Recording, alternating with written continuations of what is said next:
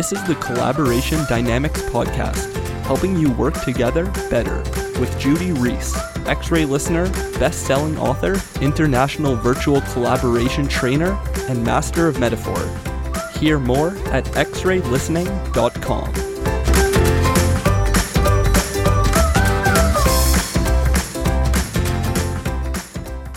Hello and welcome to Collaboration Dynamics. With me today, I have Russell Brunson. Hello, Russell. Would you like to introduce yourself? Sure, I'd love to. Thanks so much for having me here. Like you said, my name is Russell Brunson. I live in Boise, Idaho, and we spent the last 12 years building up multiple different companies, and that's kind of what we do. And when it comes to collaboration, what kind of collaborations do you get involved in? Yeah, I've been thinking about this, trying to figure out the best way to kind of share what we do, and we've obviously tried a lot of different things. Some really successfully, and some that were horrible flops. With our team, we've got about 8 of us that work in an office here in Boise, and then we've got about 15 or so that work all around the globe, different places. And so we've had to find different tools to be able to do that, because obviously it's not always just everyone in one spot or things like that. And so kind of a couple of the things we do. One of them is there's an app that I use. I know that you're familiar with it. It's called Voxer.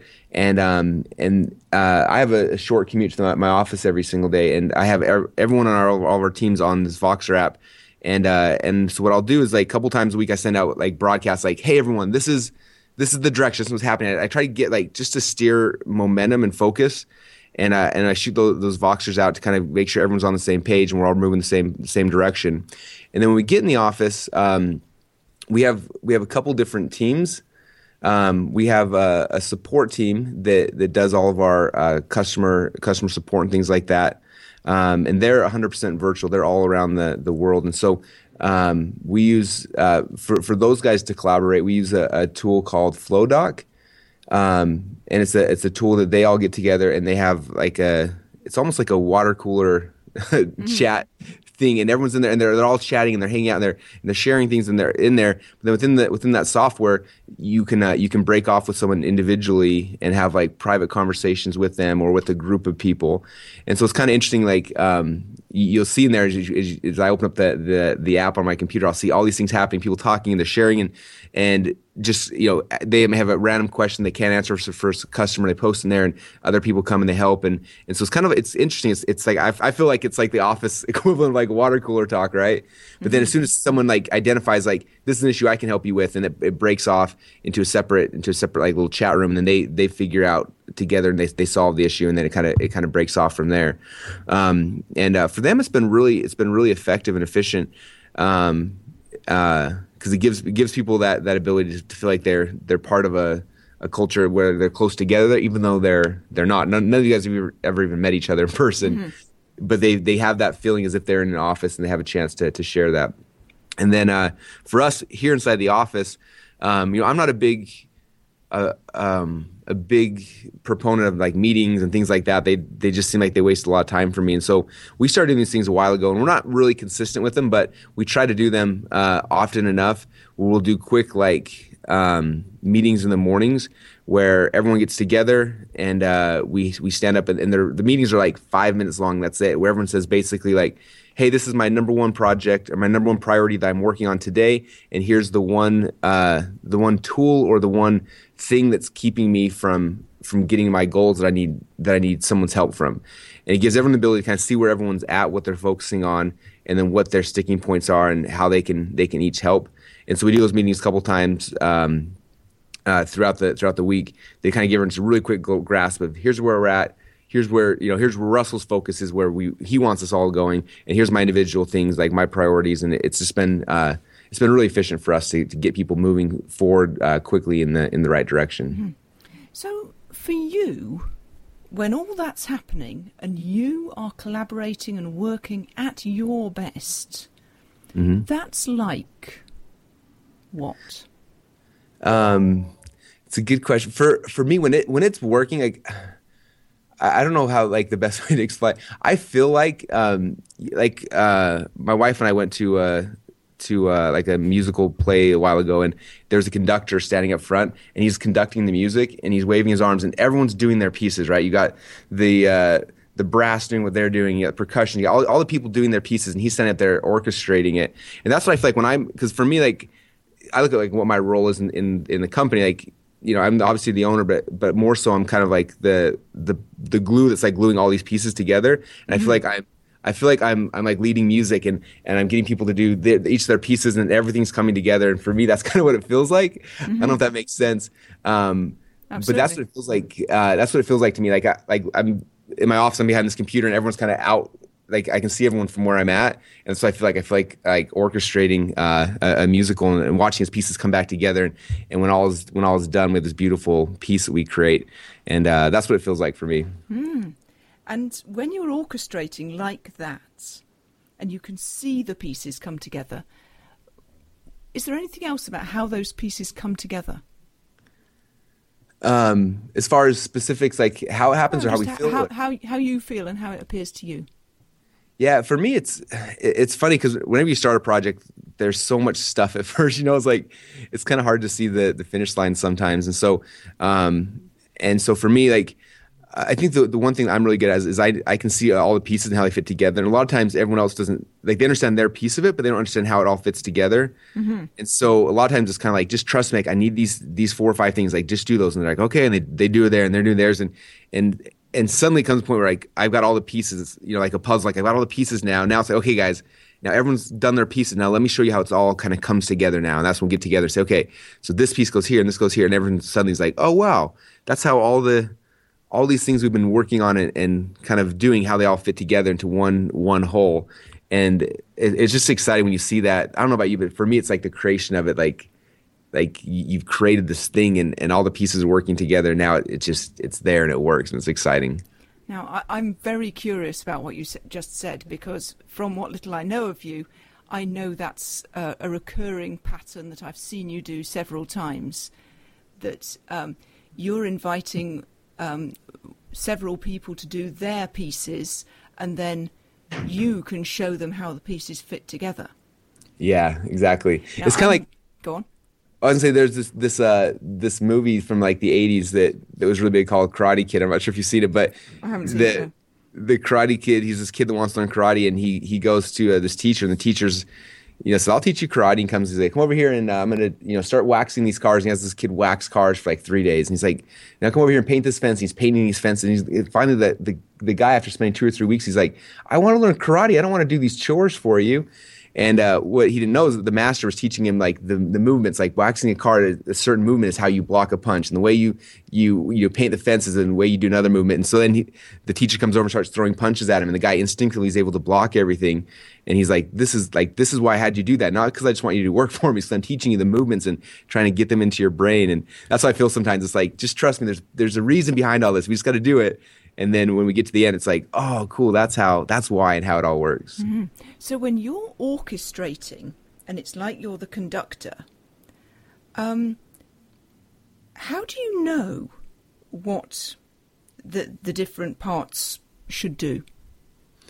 I think for me, it's just because I've done so many times. Like when I first started the business, I didn't have money to hire people. So at first it was me. I had to do all the pieces. And so because of that, in fact, I always tell any entrepreneur, like when you first start something, it's good for you to do everything, so you know all the pieces, like what's, you know, what are all the things, and what's there. And because for the first 2 or 3 years, I had to do everything. Like I was doing every single piece. Like I got a really clear picture of, to get something done, these are all the pieces. And as I started building a team and bringing people in, I knew when I was doing it strategically, it was like, here's a piece of the puzzle that, you know, maybe I'm not that good at. I know how to do it, but I'm not that good at it. Let me find someone with a skill set who can really do amazing at that, and then give that piece to them. And then the same, the next person we bring in. So eventually we have a team where everyone is really good at that aspect of it. And for me, it's they've replaced a part of me. And so I still know like what all the pieces are and in the order they need to go in. But each of them are kind of in charge of running one of those pieces and really becoming a master at it. And for me, that's how we've been able to scale and grow quickly, is because individually, each of these guys are way better than me at each of the pieces. But as a whole, it's just amazing how much you can accomplish when you have it that way. Mm-hmm. And so each of them has replaced a part of you. Mm-hmm. And that's how you know what they should be doing when you're orchestrating like that. Yeah, it's been interesting as I've consulted other businesses, and you go in and a lot of times, again, the owner, same thing. The owner knew it one time, but then they've grown so far they forget about it. And one of my things I do is I have people go back and like, you should probably do this part just so you understand like what all the pieces are, because at one time you knew, or maybe you lucked out and didn't have you found a rock star initially who was able to do that, but then later on that person disappeared, or whatever the circumstances are. Like, it's always good for whoever's in charge to know they don't have to be an expert at all the pieces, but to know them well enough that they can then orchestrate it and help move the process forward. Mm-hmm. I'm very curious about the process of replacing a part of you. As a metaphor, that sounds a bit uncomfortable, but what happens when you're replacing a part of you? It's funny too, because especially like as an entrepreneur, like, it's really hard because you take so much pride, and it's like scary to like hand over a piece of you to someone else. The first time I really learned about that and started trying to do it, I read a book called The E-Myth by Michael Gerber. Mm-hmm. He was talking about systems and how he talked about like McDonald's, for example, and how McDonald's doesn't have the best hamburgers in the world, but they got the best systems. And that's why people will spend $1 million on a couple $1 million on a McDonald's franchise, not because they've got better tasting hamburgers, but because they've got these systems where you can plug in any kid off the street and the thing just works. And I read that. I remember thinking about that with my business. Like, what are the things I can systemize? And I started looking at all these pieces that I had. And at first I was like, which of these things do I really hate? And I was like, okay, I don't like, for example, for me, it was customer support was the first thing. This is really stressful for me. And so I had to like figure out like, how do we systemize this? And what are the commonly asked questions, and try to turn it into a system where I could plug somebody else in and replace me on that one aspect. And that was the first person I hired, was someone to do support for me. And so I had to go and kind of create, as much as I had at the time, like, here's the frequently asked questions, here's, and train them. And then, and at first it feels like you're stepping back because you have to slow down and you have to get this person caught up and get them trained and everything. But then after they're working, then you can, double your speed going forward. And then it's like, I kind of look at the next thing. What's the next thing that I have? And I'm like, okay, well, I'm really struggling with this piece of it or this piece of it. And then I go and, create kind of a system around that. That kind of goes through what the process is, and then bring someone in and say, okay, this is the system as it is. Your job now is to make it better and to, and add other things that you see and really take ownership of it. And just systematically over, 10 years of doing this, I've replaced most of what I can do. Sometimes my team teases me. They're like, man, you can't do anything anymore, Russell. I'm like, that's how it should be. And well, I was going to ask you something different, but just check in on that thing. So when they tease you, and you're being the conductor and you're orchestrating, and they tease you and say that you can't do anything anymore, then what happens to the orchestrating? Then what happens to the conductor? For me, that's my goal. And so for me, it's awesome, because now I know I can trust them with this piece of it, right? Like the conductor in a thing, he knows that, like, let's say it's the tubas, like, as soon as he can trust them to like hit their things, like, it's awesome. Like, he just has to like point to them every once in a while and make sure it's happening. But for the most part, like, they can run with it. And that's the key for me. Like, and as you see from my organization, like, I've got an amazing people who are all better than me at what they do, and I can trust them, and it's awesome. That's been my goal forever, and we're there. And it's just so great to have those people in place that can run things, and so you can sleep at night knowing that that it's all working. The tubers are just going to happen. Yeah, exactly. Mm-hmm. And just to check in with how you got to that place, I think I heard you say that you started with the things you hated. Exactly, yeah. In fact, I read a really cool book called Rework. And in the book, he talked about hiring, and he said, a lot of people just go hire because they've got cash or, whatever the reason. And he says, like, you don't hire until there's pain. Like, as soon as there's pain, that's when you bring someone in, and that's when you start hiring people. So for me, that's how it kind of was. Like, every time I had pain, I'm like, like in the morning, if I wake up and I don't want to get out of bed, like, what's causing that pain? We got to find someone. We got to build a system and find someone to run that so that I don't feel that anymore. Because if I don't want to get out of bed, then, nothing good's going to happen. Mm-hmm. And so now you've got all that pretty well organised. I mean, we were saying just before the recording, you've got so much stuff going on. It's like astonishing amounts of stuff. And you've got that pretty well organised. Then what happens to the conductor? As you're orchestrating now, What kind of conductor is that conductor? That's a good question. Obviously the long-term goal is to be able to replace the conductor as well and be able to have him step out and have someone else do 100% of it. For me, the problem I have is that I have so much fun with this that I don't want to step out of it. I get so many of my needs met from the process. And so for me, it's fun to be involved, but long term, I think that's the goal eventually is to be able to step out completely and even replace that last piece of it. So that way, if you do want to retire or disappear or go on a year-long vacation or whatever that thing is, that even that last piece can be ran by people. And so I'm sure someday I'll get to that point where I'm looking for my entire replacement, but that usually, at least for me, won't happen until I stop having so much fun and stop loving it. Mm-hmm. So when that's the ultimate goal, that's not a goal for now. That's a goal for some point in the future. Yeah, exactly. And sometimes a lot of people I know that the way at that point, that's when they sell the company. That's when they step out. And other people, they want, if it's a cash cow and it keeps making money, they just want to replace themselves to completely step out and just plug somebody else in. And so there's, a couple of different options when you get to that point that just kind of depends on what makes the most sense for you. Mm-hmm. Now, just to sort of check in with the sort of scale of this thing, when you're orchestrating and when you're being that kind of conductor, we've talked about the immediate members of your team, the people who are in your office with you, and also the people who are connected over the internet, over the Voxer and the I've forgotten the name of the thing, the FlowDock, the water cooler system. Uh-huh.